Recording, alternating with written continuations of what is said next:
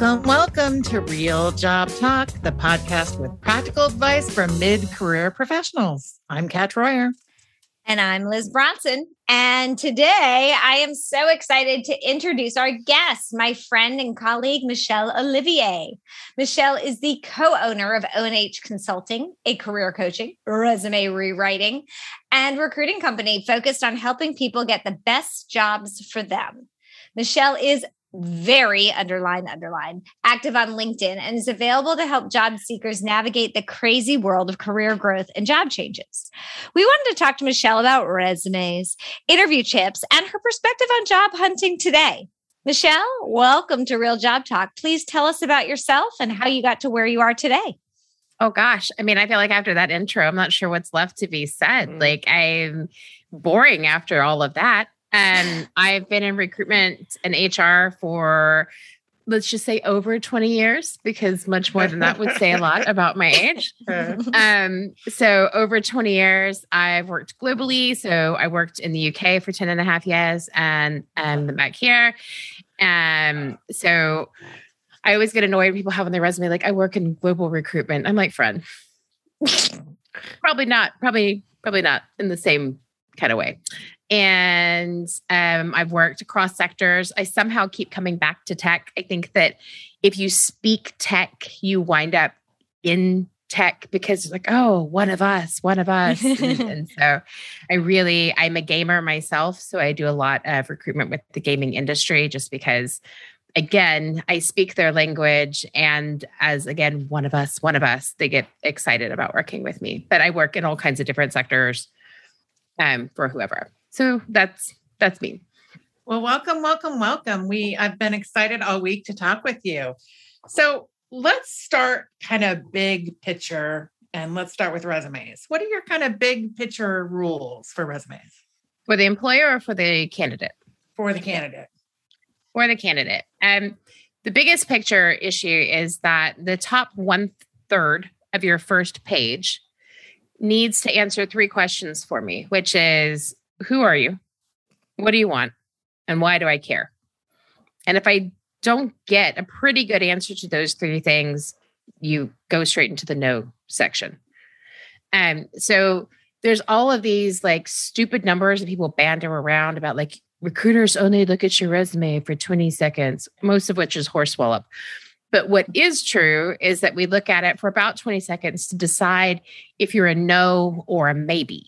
Mm-hmm. If you're a maybe, you get a heck of a lot of my time. Mm-hmm. So, but that initial like knee jerk, it's really that like that first page, especially the top third. I always say it's above the scroll.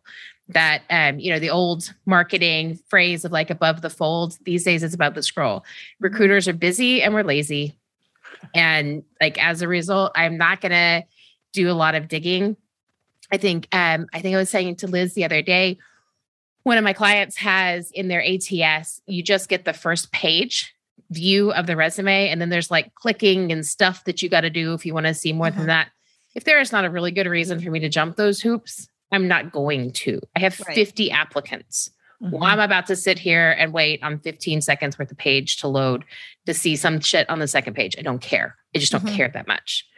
So that's kind of the biggest rule that I have. Other than that, I say, like, I'm a big believer. There's so many ATSs out there, and most of them are awful. Mm-hmm. ATS for the job seeker who hasn't been on the inside of a staffing group. ATS is applicant tracking system. Yes, and they're not robots. And they are not robots. That's the system that most recruiters work with. So it's just a database. It's just like the place that it holds your stuff. But what it does for a lot, so depending on which one it is, some of them we get to see an image of your actual resume the way you uploaded it. And some of them we don't. Some of them we just get what we call parsed, which is where the system has tried to piece out the pieces of your resume. And when people have stuff that's really heavily formatted, you just get word soup and you can't really make heads or tails of it. And because you as a candidate have no idea what kind of ATS you're going to have to engage with, it's always my recommendation that you have a format simple one. So people have these ones these days, are really in vogue. They have like all the pretty colors and like multiple columns. that stuff gets turned into hot garbage by some of the ATSs. So just don't. Like, yeah, I'm a fan of simple too. Just keep it simple. Like simple, not much above like rich text format is kind of my take on it. What do you think about pictures? No, what? I'm with you. No, absolutely not. What I tell people when they tell me that they should have their photo on there is I tell them that 3 of the agencies I have worked for over the years, we had a wall of shame where anybody who put their photo on their resume, we took it off and then we all took turns mocking them. My personal favorite was the gentleman who put a photo of his wife, have him standing behind his wife in the birthing pool where she had just given birth to their son. Ask me how I know, because the umbilical cord was still attached. Okay. So clearly an important photo for him that says a lot. Absolutely. Right? Was it going to get him a job? Maybe no. Not. Yeah. Is it a professional picture? No. Kind of like the one you showed me the other day where, let's say if he was going to be going for Chippendales or on Magic Mike, that would have been the perfect picture. Yet for a professional job, for your LinkedIn profile. I mean, like it was an 8-pack with like showing the V as they pulled down their trousers, Kat, is what the impressive. The LinkedIn profile photo professional. The LinkedIn profile. Okay. What not to do on LinkedIn as well as your resume list. Yeah. No sexy fun time pictures. None on LinkedIn. And just no photos at all on your resume. I think part of it is some states, as I know you ladies know, but other people may not, have really specific rules about what information you can and can't give a hiring manager. And federal contract, any of the like federal contracting regulations, those sort of things as well have some rules about that. So you can't give them information about things like marital status, race, etc. So if you have your photo, guess what information you have just smacked on there? Which means that in order for me as a recruiter to pass your resume to the hiring manager, you just made extra steps. Do you know what happens to people that make it harder for me to put you forward? Nothing good. They go into the hell no pile because why? So yeah, that's those definitely a no on that. I really hate the stupid canned language. All of those lists that you can Google that are like 15 words to put in your resume to make sure you get that interview. Whatever those 15 words are, don't use them. Because the other 9 billion people who Googled that same thing have them in there. And as soon as if I see one more out of the box thinker or one more driven professional, or I'm just like, oh, for God's sake. Thought leader. Yes. Yes. I'm like, if you're a thought leader, why have I never heard of you? Because I've heard of a lot of people in this space. Do you know what I mean? Like, come on. A multifunctional athlete. Oh, athlete. Yes. That's almost worse than unicorn. That's almost worse than unicorn. What do you play, athlete? There's just so many like guru, ninja. Don't call yourself any of that. You might as well just like say, I am a douche. Like that's all I hear with that. Rockstar. It just, So these are all really great, absolute doable tips. Talk to me a little bit or us about the resume versus LinkedIn profile. Like when you're telling someone, here's how, keep everything top of the scroll and who are you and all that. That's wonderful. Apply that same top of your mind logic to their LinkedIn profile. So what I say about LinkedIn profiles is that it's supposed to be kind of 50-50 between who you are as a human being and who you are as a professional. And the who you are as a human being part is really kind of about clickbait, because if you're going to turn up in my search as a recruiter for somebody on LinkedIn, either because you applied directly for the job or because I did a search and you're in it, if you can get my attention on you because of something that is not your applicant number 62 in a giant list, you win. One of my friends and LinkedIn people that I like a lot has his headline underneath it, VP of Engineering. Okay. That's what he does for a living. And then aspiring zombie novelist. You know who I'm going to click on every freaking time? Oh, yeah. Aspiring zombie novelist. Boom, baby. I'm there. We did one for a woman who is a research data analyst. And she had this on her Facebook, but she was like, I don't know if it's appropriate for LinkedIn, but it's an angel in the streets and a devil in the spreadsheets. I'm like, girl, nice. I'm going to click on that all day long. That's adorable. Well, and because I, as a recruiter, I want to interview you because you're funny. And most data scientists may not be comedians, but you're a devil in the spreadsheet. So I'm in. They're not leading with their sense of humor like she did. Yes. No. And I think that's what people like, Liz, and Kat, I'm sure you do too. Like your eyes start to glaze over, right? By about that 30th candidate, you're like, oh, no, seen it over and over. So if you have somebody that is interesting in a way that you're like, oh, check this out, aspiring zombie novelist. Well, hello, good looking.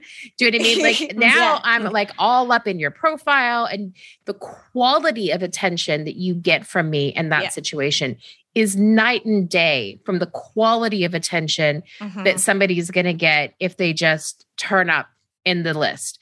So like, I know, when Liz and I have done candidate reviews, we're like 2 seconds we're in, we look at their experience and we're out, and look at the experience and out, because we have a list of 40 and like 5 minutes to get through them.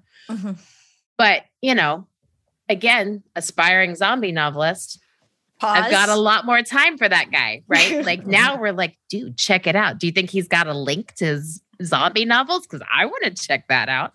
Like those types of things, people really underestimate how much of a difference that makes. And then people don't realize that the algorithm, LinkedIn is a business. And so they feed themselves.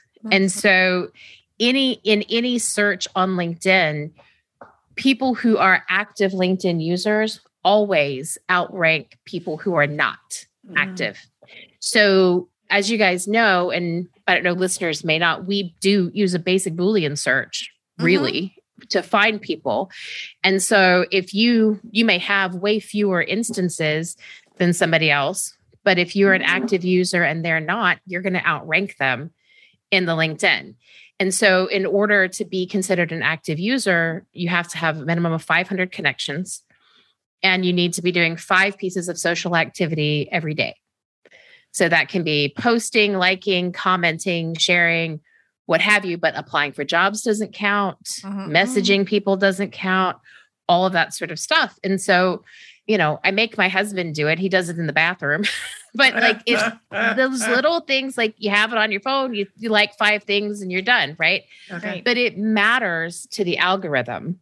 Okay. And so as a result, like you come up higher when people are searching for you, and just those little tweaks even will like night and day the difference between the attention you get. Okay, job seekers, I hope you hear that. Get active on LinkedIn. You can like 5 things a day. Yep. And that'll make you active. Bathroom action optional. But so really, if you're job seeking, you have to do it's not it's really, you've got to do it, because I know I've looked for product managers and Stanford or whatever my hiring manager wanted. Right. And then they'd be like, I met this person. See, he's a PM from Stanford. I'm like, why didn't I've done the same search 87 times. Why didn't this person come up? The reason they didn't come up is because they're not an active user. Yep. And so I relied on my search string, and often I'll look like at specific companies and be like, why didn't that person come up in my search string? They only came up when I looked really specifically at a company. So being an active user is absolutely critical. The other thing along those lines that this irritates me about LinkedIn, because I feel like this is not very transparent. They have the setting to make things only visible to recruiters. What they don't explain is that means that it is only visible to people who have paid for the LinkedIn recruiter very specific and particular login. There are a lot of recruiters who have not paid that it's $8,000. Yeah. Yes. And let alone any hiring managers or HR people. There are a lot of people who don't pay for that, but are in that space. And I think that the way that it's worded makes people think that anybody, like there's some secret box that they're ticking that says I am somehow recruiting, and they don't realize that it is people only who have paid for this particular product. Because you as a job seeker, you don't give a monkeys if they paid for that or not, right? You just want to get found by those people. And I feel like it's a little disingenuous of LinkedIn personally, the way that it's worded, because people are always like, what do you mean you didn't find me? I'm like, friend, like when I did my initial search, I wasn't using my recruiter login because, don't always use it. They do. I mean, I got hosed by them today because I tried the hiring thing around my little face, and I had to post a job in order to have that. I'm like, no, I've got all the jobs. Yep. And I have no desire to use your thing. Yep, absolutely. And then it posted like something. I got an applicant in like 20 seconds. Like, wait, no. And so now I do not have hiring around my face. Which is very frustrating. But that was very LinkedIn of them. Mm-hmm. So Michelle, tell us about the LinkedIn function open to work. I think this is a weird thing for there to be controversy about. I do not understand why this is controversial. If you're open to work, you're open to work. I don't understand why people got their knickers in a bunch about a green swish. Like, do it, don't do it. I don't really care. Do you think it helps people? No, I think it's really kind of mocks nicks. I think that, if somebody applies and they have a green swish, great. I think that what helps people is good LinkedIn content. And I think that is really neither here nor there. The only thing I could see it possibly helping with is really lazy sourcers, of which there are a dearth in the industry. Let us be clear. Who are like, oh, well, how do I know this person is actually like interested? I'm going to talk to all the green swishes first, right? And then the other thing that it does do is it lets people market to you to try to sell you bad resume writing or terrible career coaching. Sometimes good, but mostly bad. Let's be fair. Let's be fair. So I guess to follow up on that, how do you tell a good one from a bad one? So I have really strong opinions on this. No, you? Really? I know. It's so surprising. I am friends with a woman named Amy Miller, who I know that you guys are also fans of the Amy. And she has a group on the LinkedIn called Job Seeker Guardians. And our entire purpose in life is to keep job seekers from being ripped off by snake oil salesmen. Broadly. So I would say go to that group on LinkedIn. And if you think you want to hire somebody, ask if we know anything about them, and we will tell you, warts and all. There are great people. There are not great people. For me, I would never recommend you hire anybody who is not, if not an active recruiter, has not been a recruiter in the last 5 years. And I say that very specifically because, as you guys know, in the industry, the last 5 years have been a doozy. Like, stuff today looks totally different to what it did 5 years ago. The fact that I don't see resumes as a recruiter, right? My sourcers send me LinkedIn URLs. I never see your resume until I'm sending you to the hiring manager, unless you're a direct applicant and you're in the ATS. But like, that wasn't true 5 years ago. Like, so many needles have moved, especially with COVID, that if they're not in the game or really, really recently in the game, they just can't speak to what the current standard is. And I know people are like, well, but what if I'm a hiring manager? What if you're a hiring manager? I don't understand. What part of you need to be recruiter was vague. Not an HR person, not a hiring manager. Because ultimately, right, like, recruiters are the one piece of the recruitment puzzle that knows all three target demographics. So you've got the ATS has needs, which is really just that it's format simple. That's all it really cares about, because it's, all it's trying to do is parse. Yeah, it's just a database. There's no brain. The Boolean string has needs, which is around instances of your key terms in there. Again, recruiters understand how we write Boolean strings. So we know exactly what I would type in and search for whatever the position is, right? We know what we're going to look for as a recruiter. So that's a big check. And we're the ones that have to deal with the hiring managers. And when you have a single hiring manager, they only know their perspective. As a recruiter, I have worked with thousands of hiring managers. I know all of the flavors of hiring manager, good, bad, and ugly, right? And so I know the sample set that we have to draw from is totally different from any of the other people who feel like they have knowledge in this area. And so I guess that's number one. And then number two, I would say anybody that does not have, if their service involves send me your resume and I will send you back a new resume, run and give them no money, because they can't possibly know anything without talking to you more. Any resume that costs you less than $100 wasn't worth the money you spent. Nope. Because time is money. So if it's cheap, one of two things is happening. Either they're not spending a lot of time, or their time is not very valuable. And that's kind of simple as that. There are some really big companies out there who will guarantee $99 resume within 24 hours. And I can think of a lot more useful things to do with $99 than just throw it at those people. If they try to tell you things like everybody needs a one-page resume, if they want to have a resume, create a resume for you that is one of these like multi-columns, graphical, pretty things. If they tell you that you need to have an ATS proof. If they talk to you about bots, if they like any of that type of language, just run. They don't know what they're talking about. The minute they have you white font on white paper. White fonts, goodbye. Those people haven't done the job. I really like what you say about having someone who's been in the recruiter seat, because we know what we respond to. And frankly, I'd prefer someone who is recruited for a similar role that you do, because they know if I've recruited for a demand generation person, I've looked at thousands of demand generation profiles and resumes. I know what I'm looking for generally. So therefore, I'm going to give you better advice than the person who has never done that before. I think that the big one for that for me is execs. Executive recruitment is a totally separate freaking helpline. Oh, yeah. And if you have not like walked that mile a few times, you've got no business writing anybody's resume in that space.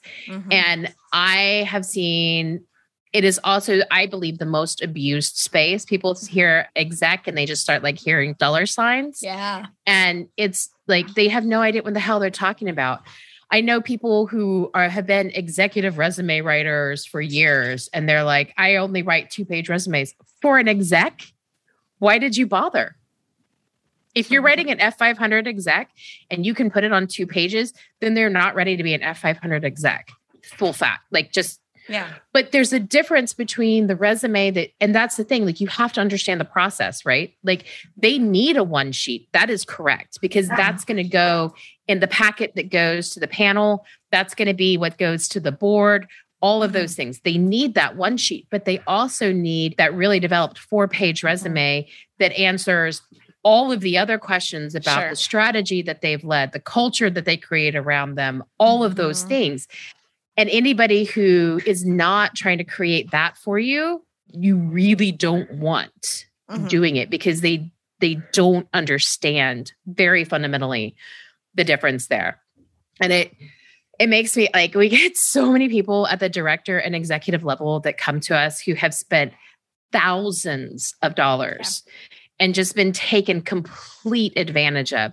I have this incredibly sweet guy that came to me thinking he just needed LinkedIn help. He's a CFO, and there's not a single number on his resume until page 2. Criminal. And he paid like $600 for it. I'm like, no. That person should really be ashamed. So tell us more. Like, what are the biggest mistakes you see? on resumes. And we're not talking about Magic Mike. We're talking about like on general resumes. That people make, or like people make on their own, or that resume writers do? That resumes have on them. Yeah. Like so someone can take their resume out and be like, oh, and take it out right now. So if you're in a numbers job, you want some numbers on your first page of resume, whether you're a CFO or not, right? Yeah. Any job, you want to have numbers, because numbers create context, right? Mm-hmm. For anybody, the biggest thing that I would say is don't tell me what your job duties are. I don't care. If I'm hiring for a project manager, you know what I don't need you to tell me is that you led scrums, because you know what, or I led stand-ups. That's the one I'm like, duh. Come on. Oh, so you did your job? Did you also breathe air while you were doing that? Freaking fantastic. I hate that so much. Mm-hmm. Don't list your job description at me. Like, give me why you were good at it. If you tell me you were in customer service, I know what that job looks like, right? If I'm hiring for this role, I have a vague idea of what you did. If you did something exceptional that is not the normal thing for somebody to be doing, great, you can list that. But only if it's really pretty exceptional. And then other than that, focus on what you were good at. Yeah, your and achievements. why you were great. Yeah. And all of it needs context. You tell me, so let's say, you want to be a support manager. Great. So you have experience working in tech support. I have questions. How many calls a day? What sort of environment? Was it an inbound call center? Was it inbound, outbound? What level of support were you working? How many calls a day did you take? What was the average duration? What were your metrics around quality? Like all of those things. That's what I want to know. What ticketing program were you using? And if you don't have that, and then I don't care about whatever you said. And I would say, like, salespeople are terrible about not putting their numbers in there. They want to waffle on about like build great customer rapport by. I don't care. I don't care. But hiring as a high level salesperson, you better be building good customer rapport, right? That should be a given. Honestly, for most companies, they don't care. Like if you're exchanging sexual favors to the car park, they just want you to hit your numbers. Like, all I want to know is what are your numbers and did you hit them? Yep. Yeah. And how did that compare to other people? Right. Like, right. I want to see President's Club. I want to see President's Club. I want to see numbers over 100%. I don't care if it's like you put the quarters you did it versus the years, because some quarters you didn't make it. I want to see over 100% on a regular basis. I want to know what you sold, who'd you sold it to, and how much did you sell? That's what I want to know. Yep. Everything else, really, I don't care. Right. And then I would say a lot of people don't. One of the biggest things that people screw up on is they don't realize the importance of technology. If you don't work in tech, people are like, oh, but I work in HR. I don't need to have technology on my resume. Incorrect. Look around. Everybody's on Zoom. Nothing has happened. Like if you work in HR, I want to know what payrolling systems do you know? What HRISs have you worked with? Have you worked with the timesheeting system as well? Like all of those type, do you have an ATS? If so, which one? All of those types of things, A, are important, but B, and maybe more importantly, lazy recruiters are going to put them into their Boolean because it makes it really easy. Right. Typing in something like HR, there's 1,000 jobs that might have HR in that resume, right? Engaged with HR, worked with HR, blah, blah, blah, blah, blah. There's not that many that are going to have HRIS or, I mean, back in the day, PeopleSoft, but whatever. Like that. But like there's just not that many places that are going to have Lever or, and Greenhouse. You know what I mean? Like there's just those kinds of things make it really easy it's an easy Boolean for recruiters. Yeah. And so I'm going to do that every time. And if I find what I need doing that, then I don't have to do the not lazy Boolean. That said, when I see Word, Excel, like that makes my ass twitch. I can't. I know. I can't. I'm like, you know how to use email. You're a professional in 2021? You can take Word off your resume unless you're maybe in some form of administrative support and it's really important. I saw someone the other day who had Zoom on their resume. I was like, friend, My mom has Zoom on her resume. You and the rest of the world. Hello. Come on. Again, if it is equivalent to saying, I also breathe air in my free time, I really don't care. Come on now. Yeah. So I would say those are some of those are the big ones, is that people just they don't think about it. And then beyond that, I would say for people who have stopped being individual contributors, the biggest issue is that they still brand themselves as an individual contributor on their resume. And then they get surprised that they get nothing but phone calls for individual contributor jobs. And then they never get the interview, because then as soon as they're on the phone with the recruiter, oh shit, you are actually this other thing entirely. Right. That's why. Mm-hmm. Yeah, you've got great experience. So you're probably going to get that recruiter call every time, but you're never going to get to where you want to be, because you're not getting the recruiter call for the job that you want, because you're branding yourself as an IC when you're a strategic contributor instead. Mm-hmm. And I think we had an instance a few weeks ago where someone had all these technologies, but none of them were current. Mm-hmm. And they got tied up because the technologies were on the resume.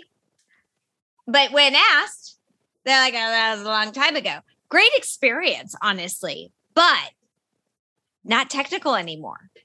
The technology got to go. I think one of my favorites, so my husband is a super nerd, and he literally wrote the book on SharePoint. I mean, you can't get much nerdier. And he was interviewing somebody the other day who claimed, and I don't know enough about SharePoint to remember what the current iteration that they're on is, but they had claimed that they had 3 years of experience on the next gen. My husband was like, I'm really sure you don't. And the guy was like, oh no, I have been using this, and blah, blah, blah. And my husband was like, friend, I'm on the beta task force with Microsoft for that product, and you're not there. And we've only been working for 9 months. So again, I'm really sure you that you're not getting the job. 3 years of experience with that technology that does not currently exist. And not only that, you've just lied to the person that's interviewing you. So there's integrity questions. Yeah. So be honest, people, right? Go back to the basics. I mean, your resume is a marketing tool. You don't want to forget that. So it's the time to toot your horn, but toot your horn as honestly as you can, because you're going to get called out. Yeah. You want to be able to defend yourself. Now, saying that, one of the things that people get wrong is that they think they have to use whatever job title HR has given them. Mm-hmm. That is not the case. HR calls people weird things that make sense internally within the organization, right? Mm-hmm. Don't do that. You wind up lying by telling the truth, right? Because it says, you tell people, oh, I'm a wombat wrangler. You know nothing about wombats. You're actually, a CRO, but HR thought wombat wrangler sounded funny. So there we go, right? But that happens all the time with so many roles.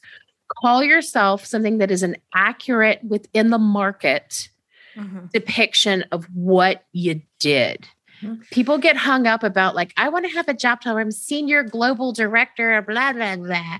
And that's especially from the startup space. They call themselves all kinds of wackadoodle, super, executive-y sounding stuff. And that actually shoots you in the foot, because you don't have the chops to back that up, Sunbeam.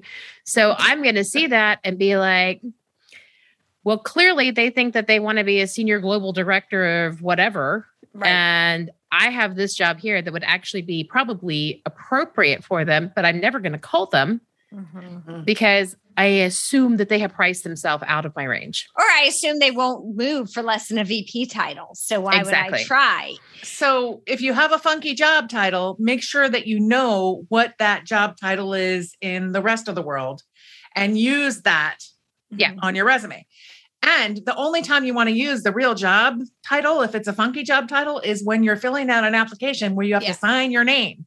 Yes. Because the background investigation companies are going to, if there's a discrepancy with your job title, that could potentially be a problem if you don't have someone cool and, reviewing it. Yeah. So the only time you need to be perfect with, perfect with your job title is when you're filling out that application that you sign. Mm-hmm. Exactly. Well, an application is a legal document. A resume is a marketing document. Mm-hmm. Exactly.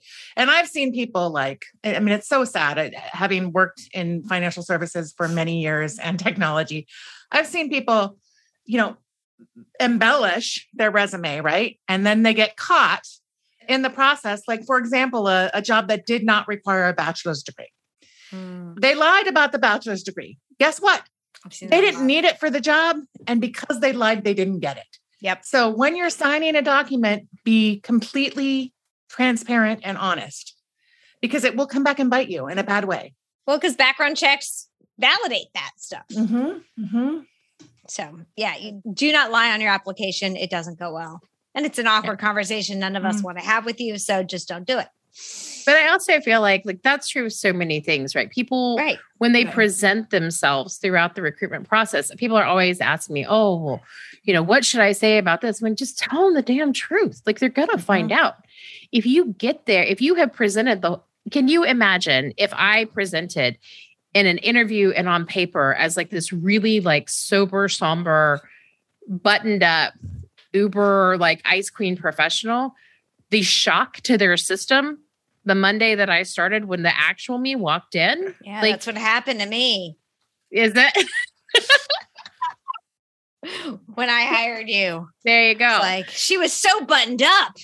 Absolutely. What happened? What happened? What? Who is this? And also, we've talked about this on episodes in the past too. Like, it's so much easier to be honest, because if you're lying, you got to remember who you're lying to. And that ends up just like messing around with your memory. So just be straight up who you are. And that way you don't have to play any games. And I know everybody has a cousin who got a job because they lied on their resume or in their interview. I get it, right? Sure.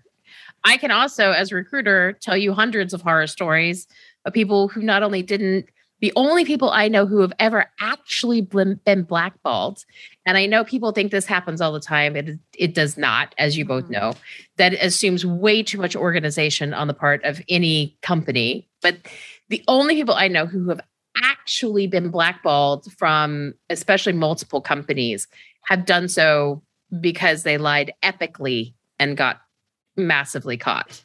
Oh yeah. When the background check comes back, and we had stuff come back when I was in charge of background checks years after the person had been hired because something got lost. It was a massive problem. One of my favorites is when I was in the UK and I was recruiting. I was recruiting for aerospace, and I had a guy who applied from the US who had worked in all of these airports in the US. And it just so happened that all of the airports he claimed to have worked on were the airports that my father was the technical program manager for those airport builds. So I called my dad and I was like, hey, one of your guys has applied for a job with us. I didn't know one of your people was immigrating. He was like, shit, neither did I. And so I told him the guy's name, and he was like, I've never heard of that person in my life. And I was like, well, he said he worked in Miami, SFO, San Jose, O'Hare, and Newark. And he was like, well, since all of those are my projects, I would probably know him if he had. And he was like, let me make some calls. So he called around. Nobody had heard of this guy. Finally, like a sub vendor found him, that he had been like literally like a cable runner. And he was trying to like up on like one of them. And apparently he had just like randomly picked some airports that he knew had like been recently renovated, and it never occurred to him that the same dude, like that it's the same like 5 companies. So yes, that guy got blacklisted from ever working in aviation again. But what are the odds, right? That you made something up, applied internationally, and the daughter of the one dude that could have called you out. Karma's a bitch. I was just going to say, sounds like Karma stepped in and just said hello. I mean, just statistically speaking, right? Like this guy was trying to play the odds, but like it totally messed with him. Like after that, because my dad was like, yeah, now that we've flagged it, like he's applied like it with all of these companies, and he's been blacklisted, and he'll never work in the industry. Yeah. How did you close the loop with that candidate? I'm just curious, Michelle. Well, you know me, like I'm always honest, right? So I went back to him and I was like, look, I just got to tell you, we've checked into your background and it is clear that you do not have this experience. We have a good relationship with the project manager on all of those. And then he tried to tell me that project manager just never had it in for him and never liked him. At which point I was like, I see. And he was like, and I don't think he would know me anyway because of blah, blah, blah. And, that guy was like never there. He just lies about everybody. And I said, He's also my dad. He was like, there you have it. That's when you just shut your mouth and bow out, I guess, if you're going to play those kind of games. Yeah, absolutely. You just don't. So let's switch gears a little bit and talk about how to utilize recruiters. Like when you're talking to job seekers, because I'm sure as you're redoing their resume and their LinkedIn and talking to them about how to utilize LinkedIn and all these other things, you talk to them about how to work with recruiters. What's some of your advice there?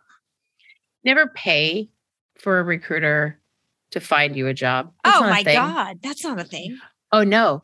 It is a thing. It is a thing.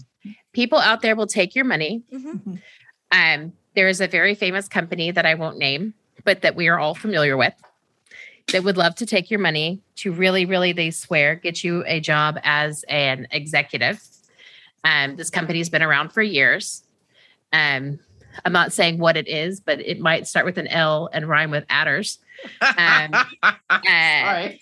And for as long as I have been in this business, which again, over 20 years, and for all of the recruiters I know, which is probably thousands of recruiters, I have never heard of a single person even getting an interview through them, let alone a job. And the people, I get asked all the time, can I just pay you to get me a job? Like, that's not how this works, boo. Like, that's not a thing. What I tell people is if I, as a recruiter, pick up the phone to a hiring manager and I'm like, hey man, I got this great candidate for you. And they're like, we don't use agencies, hang up. Even if I get them to listen, right? They're going to be like, how much is going to charge you? No. I charge the candidate. They're on the defensive from day one, from moment one. Second of all, they're like, that feels weird and exploitive. I don't think I want to do business with you. Yeah. Like, it's just not a good look. It doesn't work. I know people say they do it. I know that there are people who represent talent. There are a couple for like super niche stuff, like executive chefs. There are genuine talent representatives.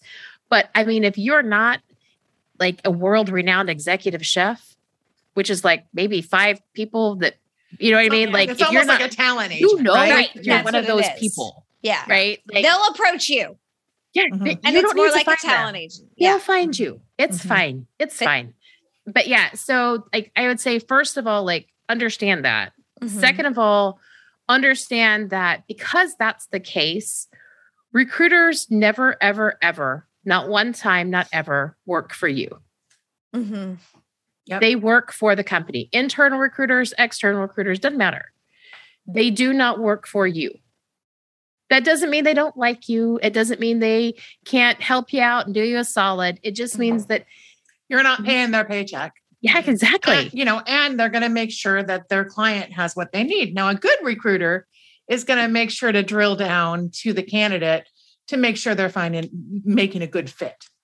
Yeah. And so like, for me as a recruiter, I feel like the best way for me to do that is to not waste people's time. Yes. Right. So I always say, look, we're going to do an interview. I say most of my interviews probably last less than 10 minutes because we go through are we wasting each other's time stuff? And most of the time we are. So, okay. And then if we get through that, then now, okay, great. Let's talk about the role. Let's talk about you, your hopes, your dreams, blah, blah, blah, blah, all that kind of stuff. Great. But until for me, first and foremost, it's about wasting time. And I would say that I think that for any candidate out there, if you have a recruiter who isn't naturally doing that, that's a really fair way to start. Like approach recruiters as what they are. Treat them appropriately for the role that they play. They're not the hiring manager, but they can be a great advocate. But mostly they really just want to know if you're going to get potentially get this job or not as quickly as possible and then move on to the next person if the answer is no. Mhm. So if you come into it, I always recommend that when you deal with recruiters, have a 2-sentence statement that people try to give me like their elevator pitch. And inevitably their elevator pitch is like 5 minutes and I didn't care. Yeah. 30 seconds. Elevator pitch is supposed to be 30 seconds. People. Yeah, it never is though, Kat. You know this. When I ask for it, When I ask for it. let the But do recruiter run the show. So this is Get good. there. I'm intrigued by this, Michelle. Michelle's going to tell us about her 2-point 2-sentence. elevator I am pitch. currently working here. I am looking for a job that does this. That's it. 2 sentences done. Lead with that. Hey, Michelle, great to talk to you. I'm so excited to hear from you from XYZ Corp. Saw the rec, thought it was interesting. A little about me. I'm currently working in this. I'm looking for this. Is this a good match? No, it's not. Thank you Boom. very much and have a great day. Okay. Or- And if they're not working, they say my last role was this. Mhm. I have been Yes. working in this Mhm. and I am looking for this. Mhm. Same thing. Yep, same thing. Simple, straight to the Mhm. point, right? I hate there's all this crappy info out there that's like, well, I'm willing to talk about roles that are, never turn down the opportunity by being too specific. Definitely Mhm. never talk to them about money. Stop it. I, as a recruiter, here's the thing. I am not trying to negotiate salary with you. A recruiter is almost never the one that negotiates salary. We may be the middleman in the negotiation, but we do not have the power usually Mhm. to do anything other than relay messages. Mhm. And whenever possible, I try to be as far from that as humanly possible, to be perfectly honest. And most recruiters do, because down that path lies madness. But you're going to talk Mhm. about money at some point early on in the Sure. process to make sure that you're on the same page, right? Right. So answer the questions. How many times have we had to go back and forth with a candidate as a recruiter? I'm sure, Liz, when we worked together, you heard me back and forth with candidates. It's like, Yeah. whoever told you that you don't talk about money ever, It's wrong. it's wrong. Shoot them in the Right. face. My latest response, Kat, when I say to them, right, I just want to make sure we're in the same ballpark with money. What kind of range are you looking for? And they inevitably say something like, well, I really just want to talk about what the opportunity is. And then depending on, Mhm, I mhm. don't have a specific number in mind. Bullshit. My new answer is, great. So I'm going to put you down for $40,000 a year. Does that work? Oh, no? Then maybe give me a damn number. Mhm. Come on. These don't blink, make them tell you first. Mhm. People like that is so crazy. Whoever gave you that advice, it's super old. It's not in today's world. You got to have some trust in the process. If you're talking to a recruiter, trust them. Their job is to find the best person for the job. So Absolutely. give them the information they need. Make sure that you're taking care of yourself. Yep. Value yourself appropriately. Figure out if you don't know how to do that, start doing some market research to find out what you should be paid. Yep. And be upfront. It's enough to stop the process if you're a real jerk about it. Well, Mhm. but also, like, time is a great commodity. So if I want 100 and Michelle's job pays 60, Why? we don't need to talk anymore because I Right. want 100 and she can only pay 60. And that's not her fault. Well, maybe it is because they are at market, but different industry, whatever. My requirements and her requirements are different. We're not a match. We can have a 5-minute combo and be out. Yep. Or I can go through the end of the interview process and waste hours of time. And then when she comes at me with 60, I'm like, 60? I want 100. Well, if you said that at first. And I know, so I love the idea of being transparent about salaries. I love the idea of having it on ads. I love telling people straight up, I'm a big fan of that. But here is the reality. As much as I'm an advocate for that, and I know Liz and I don't always agree on this one, but I am a big believer in this. The problem is that it's just more damn complicated from our perspective. So people are always like, well, what's your budget? I'm like, okay, well, let me explain to you context first. Mhm. We have 2 separate bands that we are considering people in. I can't tell you right now which band we might consider you in or not. And we do regional adjustments.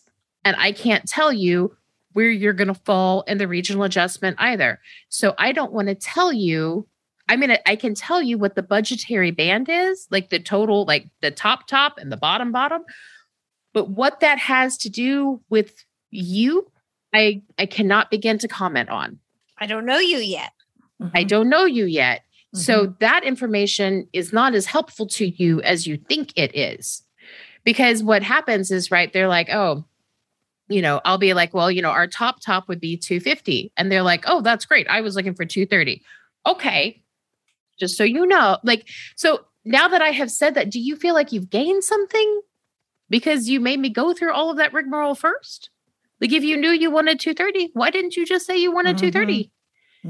Because otherwise I have to give you like a 50K range, which tells you nothing. Right. Well, and I'm going to base it on your experience. So within that range, I'm going to look at, all right, I've got 3 people that are super senior at the 250. You're not there. You're at the 220. And now you want 250. And I'm like, you're not there, buddy. If you're withholding information in the process, like if it was difficult to get that number, that's going to probably play into the equation as well. And I can't tell you how many times I said to hiring managers, listen, this is the information. This is a good candidate. The process has not been easy. The process has been challenging. In my experience, when the process has been challenging, that often goes beyond the recruiting process. So it's a red flag. Don't be one of those jerks in the recruiting process because it might prevent you from getting a job. Poor Liz gets this on our Slack channel all the time. One of my bugbears is when I find myself having to say, as I said a moment ago, especially in technology, women in tech don't get listened to. And so if I am talking to a candidate, the third time I say, as I said a moment ago, I start making notes. I just keep like a running tally. But yeah, by the time I get to 3, you're out. Because if you won't listen to me as a recruiter, why do I think you're going to listen to my hiring manager? That to me is it beyond a red flag. Or be a good team member. Be good in the role. If you can't listen, if you can't play right, you're probably not going to be my favorite long-term. Is the people who talk over me and don't listen to trying to tell me about how great their communication skills are. I'm like, I feel like you keep using this word and it does not mean what you think it means. Right. I have evidence to the contrary. Here's a moment of self-awareness. Michelle, I feel like we could talk to you forever. And I think that we should plan now to have you come back sometime soon and continue this conversation or talk about something else because this is just, I think we could go on for hours and hours, but tell us where people can find you and who should reach out to you. I am always happy to help people. Feel free to reach out to me on LinkedIn. I'm sure you guys put in the show notes all of those contact details. We have a website. I'm all about transparency. So our prices and everything are very clear. I'm not one of these people who's like, call me for a quote. I find that asinine. I'm very like, this is how much it is. But honestly, our philosophy is very much that if I can just tell you what you need to do, I don't mind just telling you what to do. I'm going to tell you that to do it right is a major pain in your butt. And so if you can pay somebody else to do it, you probably should. But, otherwise, like, I don't mind if you just want me to look at your resume and tell you the 15 things that you need to change about it. Cool. I'll do that for you for free. Go ahead and, send me a LinkedIn. That's great. But I promise, like most of the time, by the time I get done explaining to you all the things that are wrong with it, you're probably going to be like, actually, why don't I just give you the $300 is sounding really cheap right now. So. We know that you're a recruiter. You also do resumes, you do career coaching. So you say you, like it's me personally. Okay. I don't write things, Kat. Okay. If I can avoid it. Okay. So I have on your team. I have a team of people who are excellent writers. I am not an excellent writer. Okay. I'm just a very opinionated recruiter. So my job is that all of our resumes that go out go through me. And I go, nope, don't care. Hate that. That's dumb. That's great. Problem. But I don't actually do the writing. And I always like to be transparent about that because again, like people are like, so you're going to personally write my resume? I'm like, are you kidding me? I just told you I had 5 recs I'm working on right now. What? This 15 minutes was tough. I ain't got time for that. So, you've got someone who's highly skilled who can do that. I have a really highly skilled team, and there's not like tons of them. There's 3 of them. Do all of the writing, and so we do resumes, we do career coaching, and that is me personally. Okay. I do interview prep as well. Good. I have a 95% success rate with people I prep for interview. Oh, that's amazing. About 1,000 at Amazon. So if you got Amazon interviews, I've never had somebody not get the job yet. Woo-hoo. Please don't call me if you're going to be my first. Okay, good to know. This is actually really good to know because I occasionally will send someone out to do some interview prep with someone who's better at it than I am. Mm-hmm. And the person who I usually do that with has become quite busy. So I'm super glad we got to talk tonight. Yay. No worries. So, that's me. And like I said, all that's on the website. They're welcome to contact me there or on LinkedIn. I'm easy to find and happy to help. Okay. We'll make sure that we have all those links on the show notes. So thank you so much for joining us tonight. We really had fun talking to you. Yes, you're very welcome. It was great. Thank you. Thank you. This is Real Job Talk, a podcast about jobs, careers, and what's not said at the water cooler. Our website with all Real Job Talk related information is realjobtalk.com. We'd love to hear from you. Please send us your questions, topics you'd like to talk about, and Real Job Talk stories. And you may find them featured on a future episode. Use the website or email us at realjobtalk@gmail.com. You can follow us on Twitter at Real Job Talk. And on Instagram and Facebook at Real Job Talk Show. My name is Kat Troyer. You can find me on Twitter at Daily Kat, and on LinkedIn, you can find me via Kathleen Nelson Troyer. And I'm Liz Bronson. On Twitter, I'm at Liz B Consult, and on LinkedIn, I'm Liz Bronson. Real Job Talk is a Tech Reckoning production. Our producer is John Mark Troyer. Our graphic artists are Lexi and Zachary Bronson, and we're here by the water cooler waiting to talk with you.